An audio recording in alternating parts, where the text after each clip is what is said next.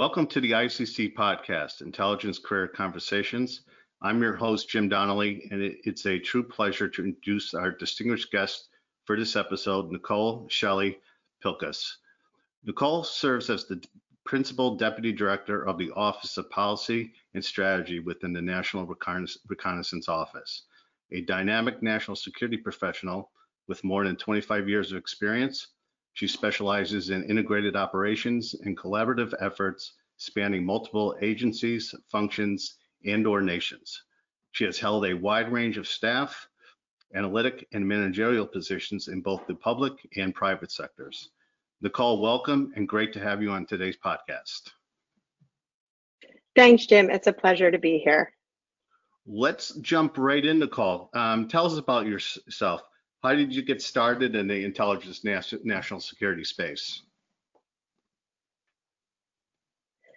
Well, my interest in federal service writ large was actually initially piqued in high school by my high school social studies teacher, Richard Rusella, and he was a county councilman at the time and then later went on to serve as a Pennsylvania state representative.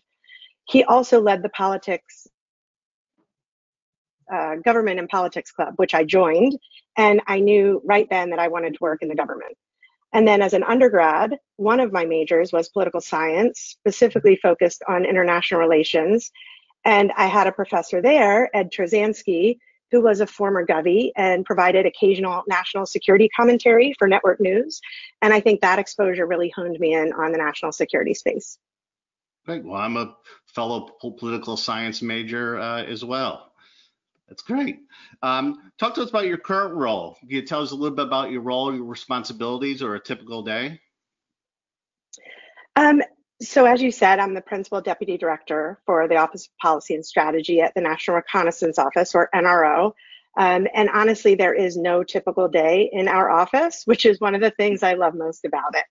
I am always learning. I'm always getting the opportunity to work on new issues. And officially, our office manages NRO's international partnerships, the national space community interactions that the organization has, our corporate policy, a large amount of our executive branch oversight engagements, and mission compliance, basically meaning that everything we do according to law and policy. Unofficially, our office has additional duties, and in fact, we support and/or represent the director of the NRO, the principal deputy director of the NRO, or the deputy director almost daily. And that unofficial role, I think, is what exposes me to some of the most senior engagements and decision-making in the community. And that has been a really pleasant surprise to have that additional exposure and experience in this position. Great. What most excites you about the position or the organization itself, NRO being a part of that organization? I think what most excites me and has me most engaged is that I'm a Socratic learner. So that means I need to be able to think out loud. I need to be able to talk through challenges. And what I found upon coming to the NRO is that it too is a Socratic learning organization.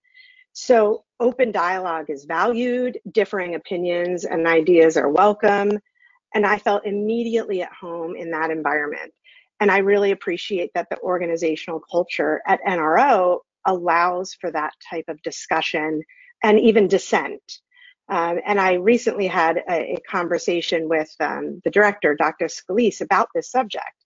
And I opined that if you don't have different opinions being expressed or different viewpoints, you either don't have enough diversity in your ranks, or you're experiencing groupthink, or people are afraid to speak up. And none of those are going to get you to the best mission outcome. And frankly, NRO is very mission driven. So it's not a surprise that they have that culture. It was just,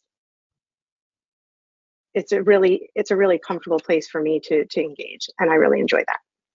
No, that's extremely interesting. It's such a collaborative environment. That's great to hear.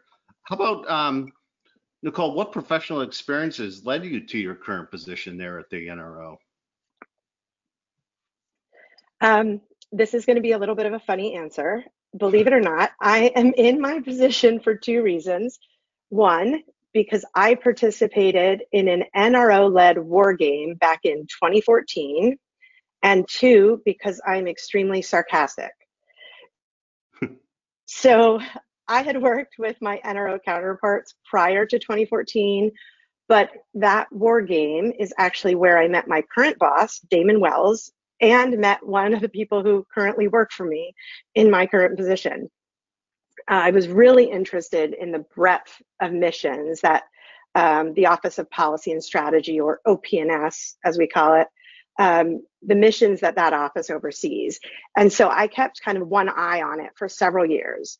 And when asked about my quote dream job, I would often joke that my dream job was Damon Wells's job at NRO, but he was never going to give it up. And so I happened to provide that exact answer to somebody at a professional event toward the end of 2021. And much to my surprise, the person I said that to used to be Damon's deputy. And he happened to know that my current position was vacant. So I didn't actually apply right away, because by the time I found the vacancy announcement, it was closing the very next day. And I refused to put in a subpar application. I thought I'd rather wait until it opens again rather than make a bad impression. And then they re-advertised it. So when I saw that it came open again, I jumped at the chance. I applied. Turns out that Damon remembered me from that 2014 event. I was interviewed and I was selected. So I guess the moral of the story is twofold. One, always try to make a great first impression. Yep. And 2, don't be shy about sharing what your goals are. And big part of that too, the networking side of it as well. Yes. That's a yes, great example. And thank you for sharing that. How about, you have a very impressive educational background, Nicole. How did your degree impact your career trajectory, or degrees, I should say? I think I'm in the minority in that I declared a major going in freshman year of undergrad and never changed it. So I have a bachelor's in political science and French and a minor in international studies. And I initially applied all of that to international business because I happened to graduate from college during a federal hiring freeze. So I had a tentative job offer from the Immigration and Naturalization Service, or INS at the time, but they weren't allowed to hire me. So I was kind of put on pause and I had to look for other employment. Later, I earned a master's in public administration, specifically to be more competitive for federal positions. And ironically, strategic planning was my first graduate class. And I fell in love with it, which is lucky because my current job is one of several strategy-focused positions that I've held over my career. And it was actually my graduate program where my graduate statistics professor told me about the Presidential Management Intern Program, now called the Presidential Management Fellows Program. And he encouraged me to apply for that. So I did. I made it through the, I think, 3 rounds of the selection process with OPM, and was ultimately hired by Diplomatic Security at the Department of State. And then in 2016, I earned a second master's, and this was at one of the senior service schools at National Defense University, mostly attended by military senior 05s, 06s. And that particular degree and that experience gave me a much better understanding of the uniformed members of our community, and really provided me with a set of skills that I've applied to every job I've had since then. So I think in my case, really all of my education has ended up being directly linked to my professional successes. Great. How about, what would you advise students and or early to mid careerists as they consider advanced degrees or certifications? Well, I think first off, especially in this country, education costs a lot, both in time and money. So don't study something you aren't passionate about just to get a job. It's a lot of energy and a lot of resource to put into something that doesn't light a fire in your belly. I would say also try to find a position that has tuition assistance or student loan repayment benefits. And don't feel pressured to go straight to grad school. I know a lot of graduating undergrads kind of think that they have to go to grad school to be competitive in the job market. And what I found is that if you and the other students have some experience under your belt, you'll be shocked at how much you actually learn from each other in grad school and not just from the professors. And there just, I guess, remember there's many paths and there's many timelines and there's no right answer. So personally, I have 6 years between my undergraduate degree and my first master's, and then 16 years between my 2 master's degrees. So I guess there's no need to rush and there's no one right way to go about it. Great. No, I think that's great advice, Nicole. How about, can you talk about a particular career point, such as the decision or opportunity that shaped your career trajectory? Yes. I think my major career pivot was when I moved from the Department of State to the Department of Defense in January of 2006.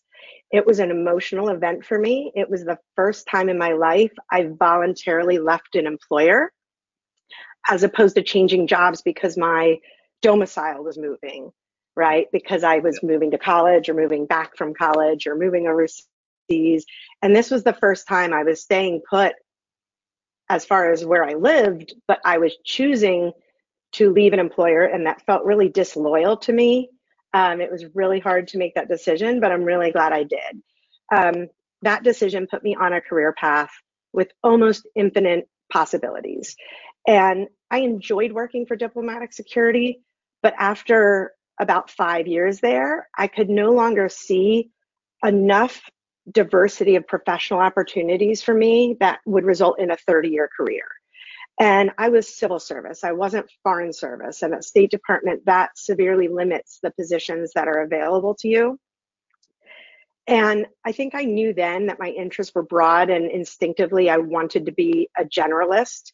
And to successfully do that, I needed to find an organization that would give me more choices. So I feel like I've certainly taken advantage of those choices during my almost 18 years in DoD now. My resume reads like I can't hold a job or I don't know what I want to be when I grow up. But I'm glad I made the jump. Great. No, that's good. How about, what's one thing you wish someone had told you when you were, say, 5 or 10 years into your career, Nicole? That's easy. Okay. Maybe earlier than 5 or 10 years in, I wish someone had sat me down and told me to show myself more grace, to not be so hard on myself. I always felt this push to achieve and that failure is never an option. But I think failure with a small f, meaning no one died, the world didn't stop spinning, I think that's okay, right? Failure is how we learn. And I think sometimes those small failures actually push us into a better place, right? Or lead us to a better solution than the one that we might have been pursuing initially. So I wish I had learned that much earlier in my career. Great. No, that's great. How about if you were talking to someone who's in college or just starting in their careers and want to pursue a career, say, at the NGA or the NRO, what advice would you give them? I think I would give the same advice no matter what organization somebody was trying to join, whether that was an agency or a directorate within an agency. And this is loosely based on some advice someone gave me once when they were asking if I had interest in working in the research and development directorate at NGA. And my answer was, I don't have a PhD and I'm not a scientist. And so I think my advice would be, don't count yourself out just because you don't represent that organization's core mission. So in other words, NRO hires financial experts, they hire human resource officers, they hire people with international experience. We aren't all engineers and rocket scientists, although we do have lots of those. Right? There are many ways to contribute to the mission. And I use the analogy of a hospital. So I tell people when I'm mentoring them, know a hospital would be able to function if all the hospital hired were doctors, right? No nurses, no administrators, no orderlies, no cafeteria workers, right? The hospital wouldn't function. So I think I'm at NRO, I'm the perfect example of that because I have 0 STEM degrees. And I tell people I don't do math in public because for poli-sci majors, that's just embarrassing for everybody. So figure out your strengths, figure out what you bring to the table, and then highlight those skills to whoever's making the hiring decision at whatever organization. No, that's great. Would that advice be the same for someone, say, that's 5 or 10 years into their career?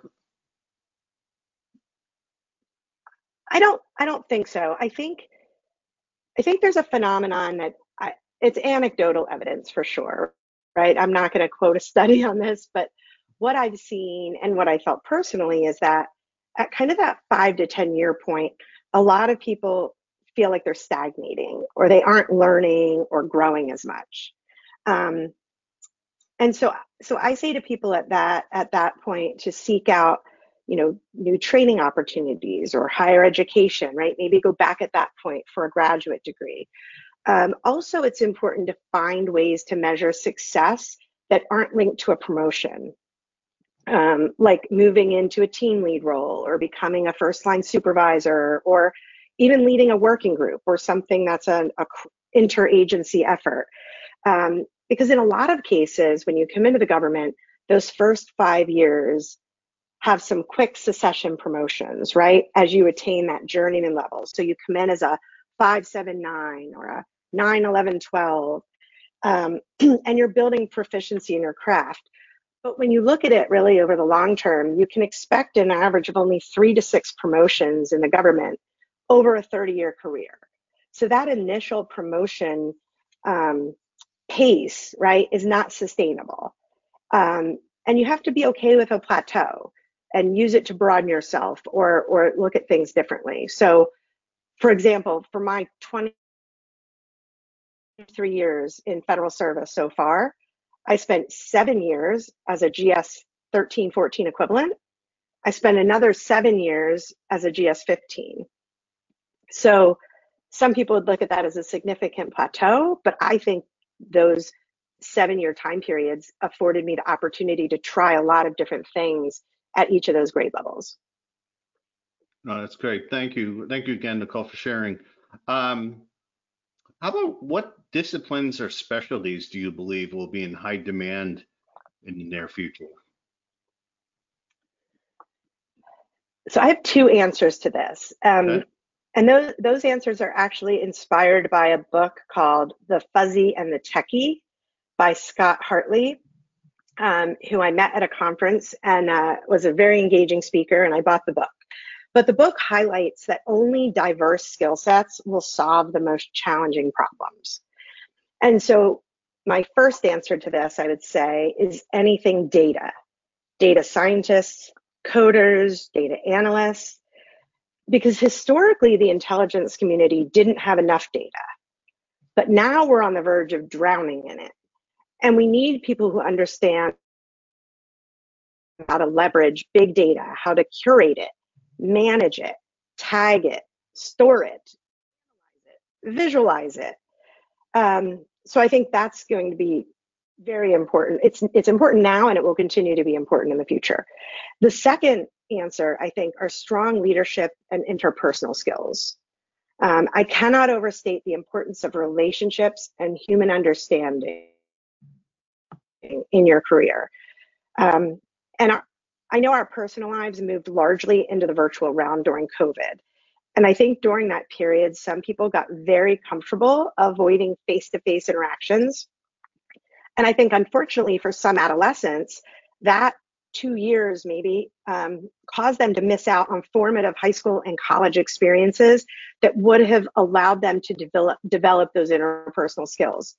But frankly, work in the intelligence community or national security is a team sport. And I cannot think of a single job I've ever held where I didn't need to build or maintain or leverage relationships with other people and other organizations to be successful.